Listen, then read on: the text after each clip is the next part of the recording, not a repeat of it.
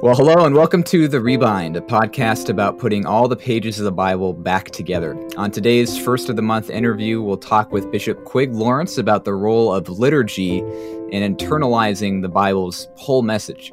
Whether you're Anglican or Amish or Independent Baptist, you're not going to want to miss what he's got to say about these helpful habits.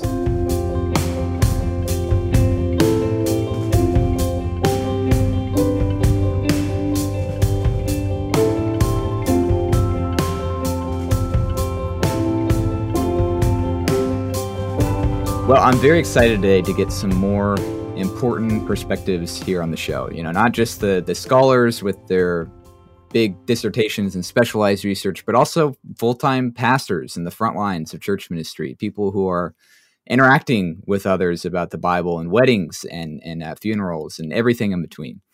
Bishop Quigg Lawrence has been serving as a minister at Church of the Holy Spirit, an evangelical Anglican church, for over 32 years. He's also got his doctorate of ministry in Christian spirituality and evangelism from Gordon Conwell Theological Seminary.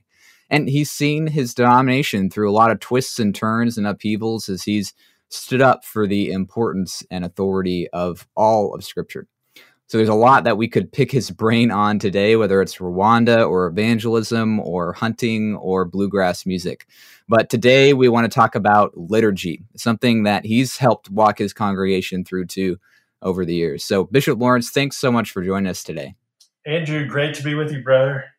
Awesome. Awesome to have you here. Why don't you just start us out by helping us Baptists here with the lingo a little bit? What is liturgy? What do we mean by that? Well, I think it comes from a Greek word which means the work of the people, the work of the people. And we're going to get into this later, but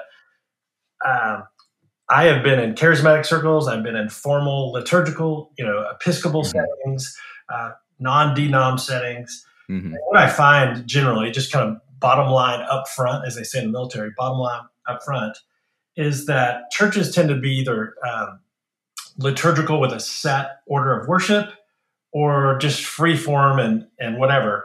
And I, for a long time, did not like set liturgies. I did not like form. I was like, dear word, this is just boring. I can't stand it. I want to feel something. But what I've come to realize as I got older is that everyone has a liturgy. Every single church has a liturgy. We'll talk more about that. And so the question is not whether you have a form of worship, because everyone has a form of worship.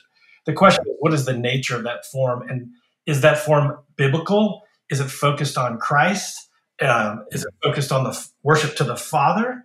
And does it involve people, or is it basically just involve the pastor and maybe a few deacons or the pastor and a choir? So what's really interesting about liturgy in its best sense is that the people of God come together and they bring a sacrifice of praise and they worship the Father in Jesus' name and the power of the Spirit. And so I have really seen and been part of churches where I was a participant and active, but I've also been in churches where I just sat there and basically all I did is give money and listen. So you're saying, liturgy, for the fancy word that it is really just talking about the form and structure we all have, whatever kind of setting we find ourselves in. And the question is more, what kind of liturgy do we have and how involved are we in it? Right, exactly. Gotcha.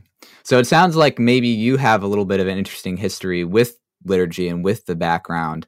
If you haven't always been a fan of it, what made you become a believer in it? What made that change for you?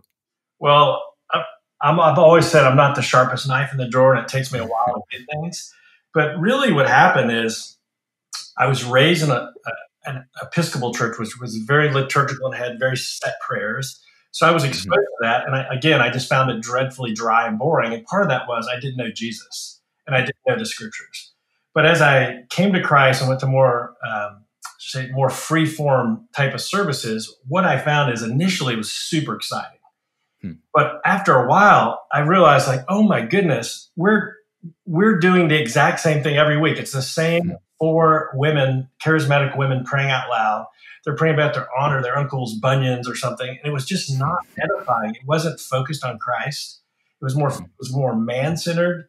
and it was usually taken over by a few very religious and spiritual people. Once again, I felt like I'm on the outside. And what happened is, as I started to look at the Book of Common Prayer, I realized, oh my goodness, this is nothing but Scripture, all 66 books tied together in a form where we as a people can worship together. I never realized how much Bible was in the Anglican Book of Common Prayer, or even the Episcopal Book of Common Prayer, until I started reading the Bible. And then all these little phrases that you say during our corporate worship, you find, oh, well, that's in Nahum, or that's in Jude, or that's in some remote. It's amazing that it's basically the Bible arranged so we as the people of God can worship together. Yeah. Very God-centered, not man-centered worship. Yeah, yeah. So as an Anglican minister, maybe just give us the quick rundown, the 101 on what the liturgy looks like in typical service there. What does the Book of Common Prayer or what you guys use look when it's fleshed out as maybe different than like a non-denom church or something like that? Right. So in some ways, it's not that different because, what happens? People come into the worship space. There's usually prelude music playing, and then there's some kind of invitation or call to worship. Then there's more singing of songs, in our case, songs that really focus on the Father, and we do care about theology. So there's singing part of worship. Then there is the prayers of the people. And basically, we would do like adoration of God, confession of sin, thanksgiving, and supplication, which is just a fancy word for praying for other people. We do that. Then what's the people element of that? How are the people involved in those prayers? That's a great question. So while we have forms, we pray together. We also have space for open prayer. And again, it's kind of like opening Pandora's box, if you will. Anytime you depart from red liturgy and introduce freedom, which I'm a big fan of, actually. I like structure and freedom. But once you open the door, then the horse can run out of the barn. It can get kind of crazy. We had a woman with a big wooden spoon, 4-foot wooden spoon, marching around the sanctuary, doing something. I'm like, what are you doing? She said, I'm stirring up the Holy Ghost. And so, the point is, during the prayers, the people participate by praying the same thing together. And you might go, well, that's just boring as all get out.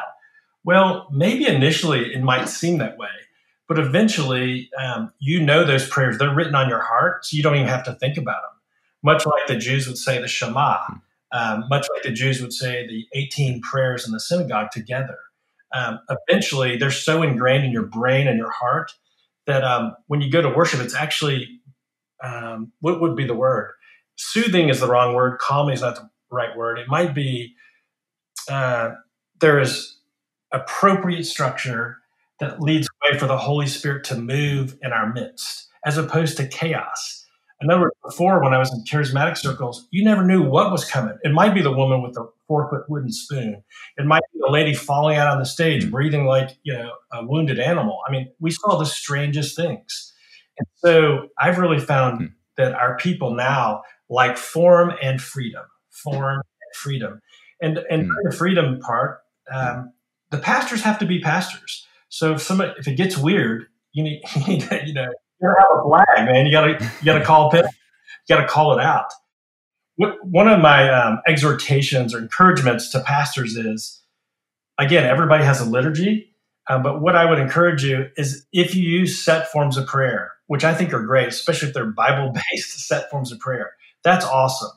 But still, there needs to be some freedom. I mean, Paul in 1 Corinthians 14, talks about the charismata, we know songs, hymns, spiritual songs.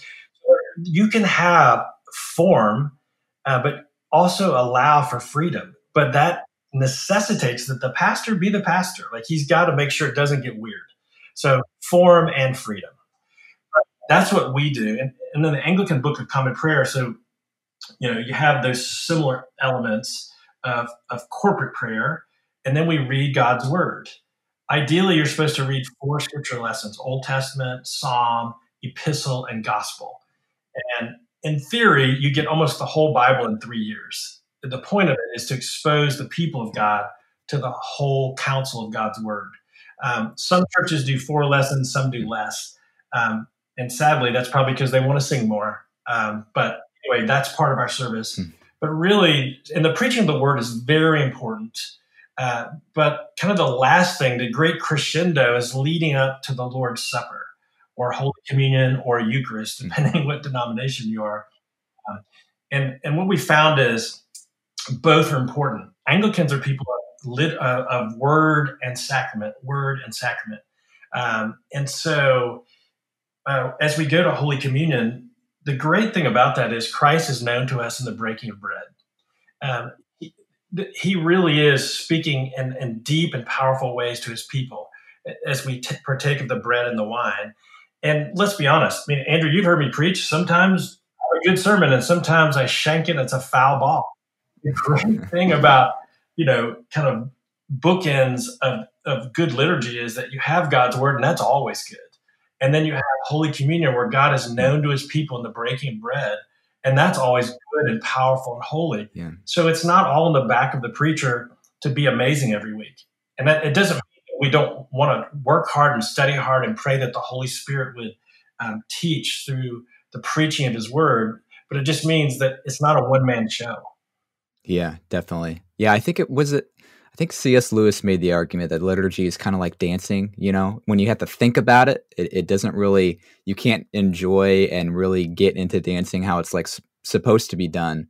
But when you know the steps by heart, when it's all second nature for you, you can focus on your partner, you can focus on the dance that you have. So it sounds like liturgy has a lot of different focuses here. It safeguards sort of these important parts of what church should be, whether the pastors do an awesome job or not a great job that week. It also, builds some intentionality and freedom into the forms that we have, just kind of breathing every part of the service with some scripture and theology, whether it's the sermon or communion or whatever it is. So that's wonderful. What do you think? Is there any role of liturgy outside of the church service? Monday through Saturday. What does liturgy look like there? That's a great question. You're a great podcaster. Absolutely. And so Thomas Cranmer was the Archbishop of Canterbury, and when the Church of England broke with the Roman Church, he wrote the first Book of Common Prayer. I think it was 1549, and then quickly revised it in 1552. But anyway, most people could care less about those dates or even the name Thomas Cranmer. The point was that the Book of Common Prayer was to put a Bible-based worship book that would help families pray together. First thing in the morning, they would do morning prayer. They would read the scriptures and say their prayers together. Then at noonday, there's a little short service. Families would be together because back in those days, people worked at home a lot of times. And then in the evening, you'd have evening prayer as a family. And then before you go to bed, you do this service called Compline. And that may sound like the weirdest thing if you've never heard it, but I can tell you that service is amazing. And our 20-somethings that do it, especially if they do it 3 or 4 or 5 times, they're like, I love this service. I love praying with my family. And so the Book of Common Prayer was not actually meant only for Sundays. It was meant for every day, morning, midday, noon prayer, evening prayer, and Compline before you go to bed. And it also has the Psalter in it. It has a lectionary, which is a way to read God's word every single day. So it was made for every day, for every man. Wow. That's incredible. So do you think maybe there are ways if you're not Anglican or even if you don't use that Book of Common Prayer that we can all adopt some sort of more intentional liturgy into our lives? What would that look like? Yeah. So I think everybody finds their way to their own form of liturgy. I have been reading the 1-year Bible for probably 20 years. My wife and I read it every single day. The 1-year Bible, it takes you through the whole of Scripture in 1 year, and I think Psalms and Proverbs like 2 or 3 times. So that's one thing we do. We also use Paul David Tripp's devotional. A lot of devotionals, honestly, are fluffy nothing. And excuse me for hacking people off, but like the book Jesus Calling, I'm not saying the whole thing's trash because there are some good things in there, But in the preface, you see this lady talking about how God gives her special revelation, and she's going to be blessed to share it with us. That really creeps me out. You got to be careful what kind of devotion you lock onto. But bottom line, for our family, we do the 1 Year Bible. We read Paul David Tripp, and I think a guy named John, I don't even know how to pronounce his name, Bailey. He's an old guy, has a book on prayer that I read. And then sometimes I will do the daily office morning prayer. To be frank with you, I usually don't do midday prayer. I'm not even with my family then. And same with evening prayer. A lot of times I'm not even with my family. Compline I usually do, when I'm in Anglican circles, and I love it. So I think there are other ways. And there have been books written recently that are not Anglican, that are not Episcopal, if you will, but have liturgies for every day. I think you could Google it, but there's a book, something like, liturgies for every day. And I've seen a lot of non-denoms and a lot of 20-somethings eating this thing up. They're like, oh, this is the greatest thing going. Because how they know that just chaotic worship that just kind of, blowing here and blowing there, and you never know what's going to happen. And often that is not scripturally sound and is man-centered. Eventually, it's like eating candy. You get so much of it, you just want to throw up. Yeah. I think you're right. I think for you, having grown up in an Episcopal setting, saying, "Man, I'm tired of this stuff." I think for me and some other people I know in this generation, like we grew up in the mega churches. We grew up in the very opposite end of the spectrum, and so to have something that feels more intentional in each aspect of what we're doing, more thorough and thought through, it's I think a little bit more refreshing and more trendy, to be honest, and kind of the crowds that are being attracted into that. I would love to talk more personally for you on the way that liturgy has helped to shape you, the influence it's had. So on the podcast, especially here, we're focusing on neglected parts of the Bible, kind of taking it all in, getting a healthy diet of all of it. What would you say for you? How has liturgy shaped the way that you've come to understand the Bible? Oh boy, that's a tough question. I'd almost want to ask you. Let me ask you that question. I just want to know where you're going with this. So, how would you say that liturgy has shaped your view of Scripture? And then let me play off that.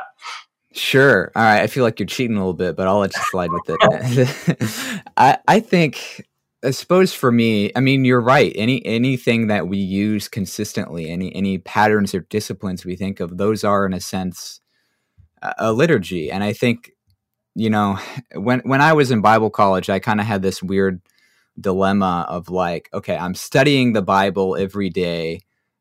Do I still need to have that sort of Devo time in the morning where I treat this, kind of 30-minute separate time of connecting with Scripture, and kind of went back and forth on the whole, how do I continue to have a liturgy, a practice of reading the Bible? I think something I realized through that time is by consistently coming back to the Scriptures every day, by having that part of our habits, part of what we do, I think it's more than just learning the information.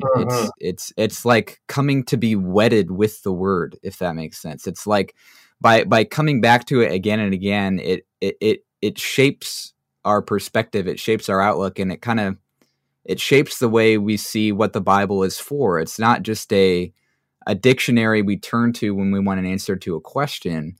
It's like an outlook on life that we're soaking in and absorbing the more that we can have those patterns and habits. So I think that's, I guess, to answer that question for me, one of the ways that habits like that, liturgy like that, has helped to shape my understanding of what the Bible is for. But my time's over now. You're up. What would you say? Yeah. So the question is, how has liturgy shaped my understanding of Scripture? Yeah. Okay. So one thing is that good liturgy, because again, everybody has liturgy, but I would say good liturgy is focused on the Lord. We often say we perform or dance for an audience of one. At the very beginning of our service, we have this prayer we do. It's called the opening acclamation. And it's, blessed be God, Father, Son, and Holy Spirit. And blessed be His kingdom now and forever. And our people at first hated saying that. But I had to explain to them what we're doing. we are driving a stake in the ground and saying, you know what, guys, while you may get personal enrichment and feelings and the Holy Spirit may fall all over you and all that, that's not the purpose of our gathering together. The purpose is to bring a sacrifice of praise, to bring adoration to the Father in Jesus' name. And so I think liturgy has taught me that all of Scripture should point to the Father. It should always be about the Father, not about us or our feelings or something I'm going to get out of it. Like you rub in a lamb's lamp. Hey, if I do this little thing, then I'm going to feel something or get something. Really, liturgy has taught me that all of Scripture is about a king and a kingdom. And it's about the people of God coming with great appreciation to a God who's shown them amazing, undeserved grace. Yeah. That's kind of a tautology, but you understand what I'm saying. Of course, yeah. So, I think liturgy has talked about who's the subject. It's always the king. What's important? The kingdom. Also, it's taught me that the importance of community.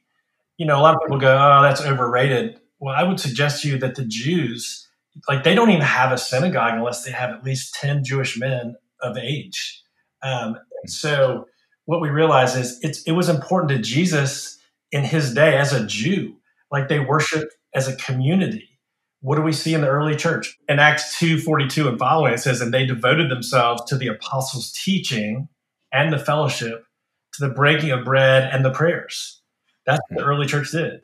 They devoted themselves. I always say it's like a dog watching his master move a bone left, right. Their eyes were focused. It captured them. They were captured, devoted by the apostles' teaching. That is the Scripture and the fellowship. In other words, it was a body.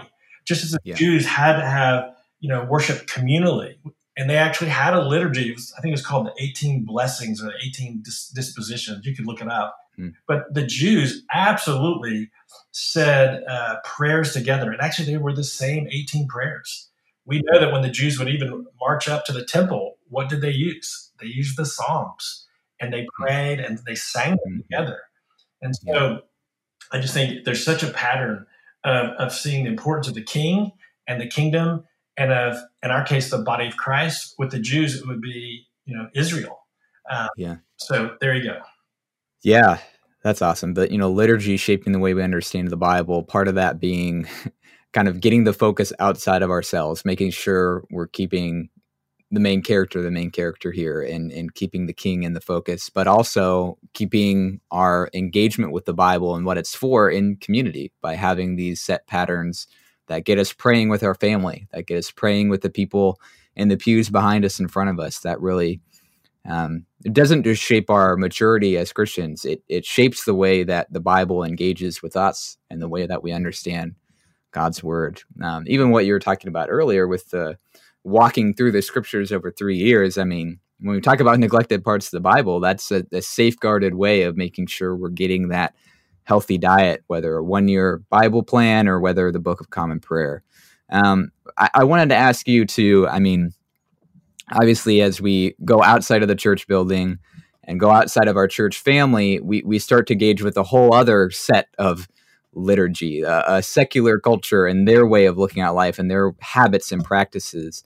Would you say there's any way that the liturgy that you practice as a Christian has affected the way that you interact with those around you and with secular culture? Ooh, boy, you ask tough questions. Honestly, you give good answers. To be honest with you, I don't know that I've ever thought about that. But one thing I do know, because of the liturgy and specifically the exposure to God's word, the whole counsel of God's word, I am always reminded that there's a king and there's a kingdom, and that without the mercy of the Lord, Titus 3 kind of stuff, without God's mercy, I would be the most cut off, the most lost, the most miserable offender. And so I think that does shape the way that I look at people outside the body of Christ. There was a day when I was not a Christian. I was not a Christian believer. I was churched, but I was not a believer until I was 21. And so I think that just reading God's word in community and seeing, all sorts and conditions of men and women has given me a really more grace and more patience to Yeah. embrace and actually run after those who are lost, much like Yes. Jesus went after the one lost sheep. Yeah. Well, I would love now to talk kind of about those scriptures that the liturgy has exposed you with. Thinking about more neglected parts of the Bible, is there a less familiar part of the Bible that's really made a big impact or influence on your life or your ministry? Wow. I would say probably the Old Testament prophets. Um, yeah, I'd say what I tell my kids even is that all of Scripture is inspired, breathed by God, and without error. But not all of Scripture is equally inspiring. There are passages in Chronicles and Numbers and verses about mildew and all that at first you're like, oh my goodness, I feel like you're beating me in the head with a bluefish. I mean, this is brutal. But Yeah. what I've realized is the more you read Scripture, the more you see it's an integral. It fits together, and the Old Testament points, whispers, sometimes even screams, "There's a Messiah coming," right? And so what I find is that a lot of Christians just go to the Gospels, or maybe to Romans, and they like that. Some other Christians might go to like Revelation and Daniel, but there's 66 books, and so it is so odd to me that we only focus on 3, 4, 5 books and ignore the other ones. I think part of the reason we ignore them is because there are some drier sections. Let's be honest. There's some that are drier. Sure. Also, the biggest problem is that a lot of us don't have enough Bible knowledge or understanding of Scripture because we haven't spent time in all of Scripture to even recognize that some of those sections that appear so boring are still whispering. There's a king and a kingdom. There's gospel. And so if you don't read all of Scripture, really, you're starving yourself. Yeah. Well, I'm curious then, as you've pastored and ministered for over 30 years, how have you seen people's interactions with the Bible change over the years, whether for better or worse? Just kind of the general trends or changes that you've seen. What have you noticed? Yeah. Well, the biggest change I've seen in the last 3 years is that people don't bring their Bibles to church. And part of me, I'm 61, so part of me goes, bad people, not bringing their Bible to church. But you know what? They have it on their smartphone. Yeah. So Billy Graham was once asked, hey, what's the best version of the Bible? You know what he said, Andrew? Whatever one you'll read. And so the conservative evangelical part of me goes, no, you got to be in the right version. You got to be in the New American Standard or the ESV. But the reality is, if a brother or sister only read, even a paraphrase like the New Living Translation or something like that, I'm not recommending it, but I'm saying if they read that day in and day out, the Holy Spirit would absolutely do a deep and powerful work in their life, as opposed to somebody who never reads God's word. But the biggest change I've seen now is people, they don't have real Bibles, or if they have them, they don't use them. They certainly aren't bringing them to church. They're using their smartphone apps. So that's a big change. I think a lot of people in our church do read the one-year Bible because that's kind of been a thing I've shared a lot about. But I think generally Christians are lazier about reading Scripture now than they were when I started pastoring 32 years ago. I think it's because we have been conditioned by media, and I'm not dogging media saying fake news, bad media. We have been conditioned by media and also by TV ads, by movies, by TV shows. They change their view. If you watch a TV show tonight, you'll see them change camera views like every 1 to 3 to 4 seconds. And so what does that do to us? It trains us, it teaches us to always be looking here, there, waiting for something new. And if it's not changing, every 2 to 3 to 4 seconds, we get bored and check out. So I think for a lot of folks, because we've been conditioned by television, we've been conditioned by our smartphone. Heck, I grab my smartphone probably every minute, just checking for this and checking for that. And I got notifications. I think it's really conditioned us away from having a long, steady time in the presence of the Lord, having a long drink of water in the Holy Scriptures. And that, friends, that actually makes me very sad, but it's also an opportunity. It's also an opportunity because as we get sucked into culture and get sucked away from spending time with the Lord, inevitably we get miserable. You know what? When we're miserable, that's a great time for God to work. So I'm not cursing, the current state of affairs. What I'm saying is Sure. a great time of opportunity. It's a great time. Absolutely. Man, I mean, talking about liturgy and the role that can have in helping us to engage with that, why do you think people don't do that more? Why do you think, what are people's biggest reasons for avoiding liturgy or patterns or Bible plans or whatever? Slothfulness. Yeah, I think bottom line is people do what they want to do. People do what they want to do. And whatever they think is going to meet their needs and bring them happiness and joy, that's what they run to. The problem is that a lot of times we're deceived. A lot of times I'm deceived, I have scales in my eyes. And so I run after things, as the scripture says, you've rejected me and you've created your own cisterns, broken cisterns or wells that will not hold water. And so I find that Americans, but really across the globe, more and more people just want to create their own systems, their own source of life. Inevitably, what we do know is those patterns, those other gods, those other ways of doing life bring brokenness and misery. And so rather than lead us to depression, what I say is, again, it's a great opportunity. Most of the people that I know that have come to saving faith have come to saving faith in a time of brokenness. I recently had a man in our church who's 82 years old, and he's sung and led choirs, and he's been in church his whole life. But when he's in the midst of cancer, and he really got time alone with the Lord, a time where he could actually listen and not be doing, what the Lord really spoke to his heart, and really he became convinced that he was not a saved man. He was arrogant, he was prideful.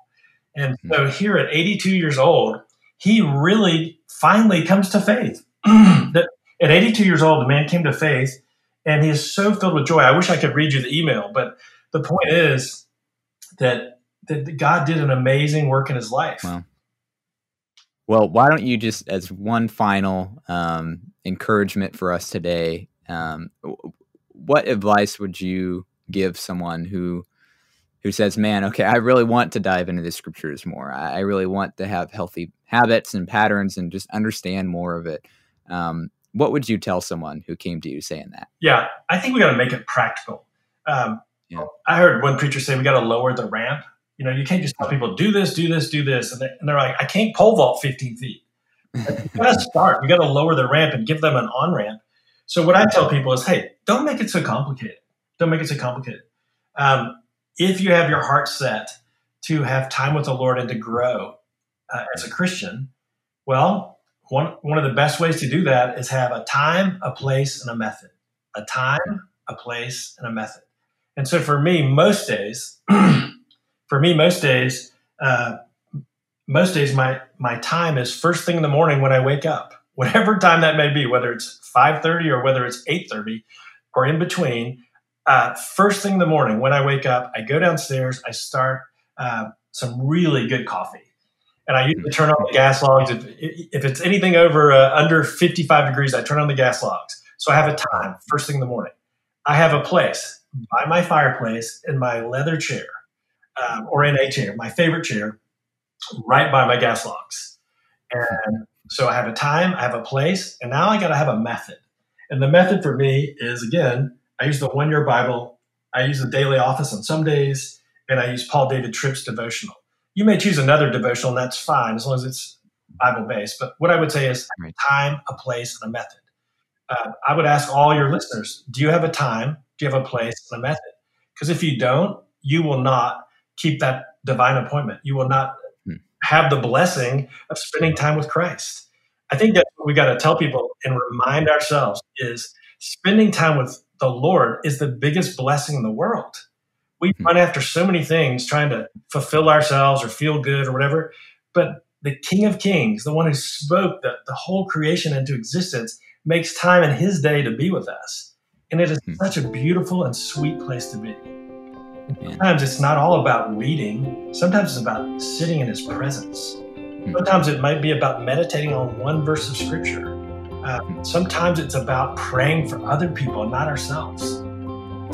Man, amazing stuff. But there you have it, guys. Whether you've come into this scared of the word liturgy and all the traps and robes that brings to mind, really, we're just talking about forms here. We're just talking about structures and patterns and habits that we have in our lives, and questioning how intentional are we being with all that? What time and place and method are we using, if we're using any, to dive into scripture, to let that shape us and to grow in our relationship with the Word. So thank you so much, Bishop Lawrence, for joining us today and helping us to see all that.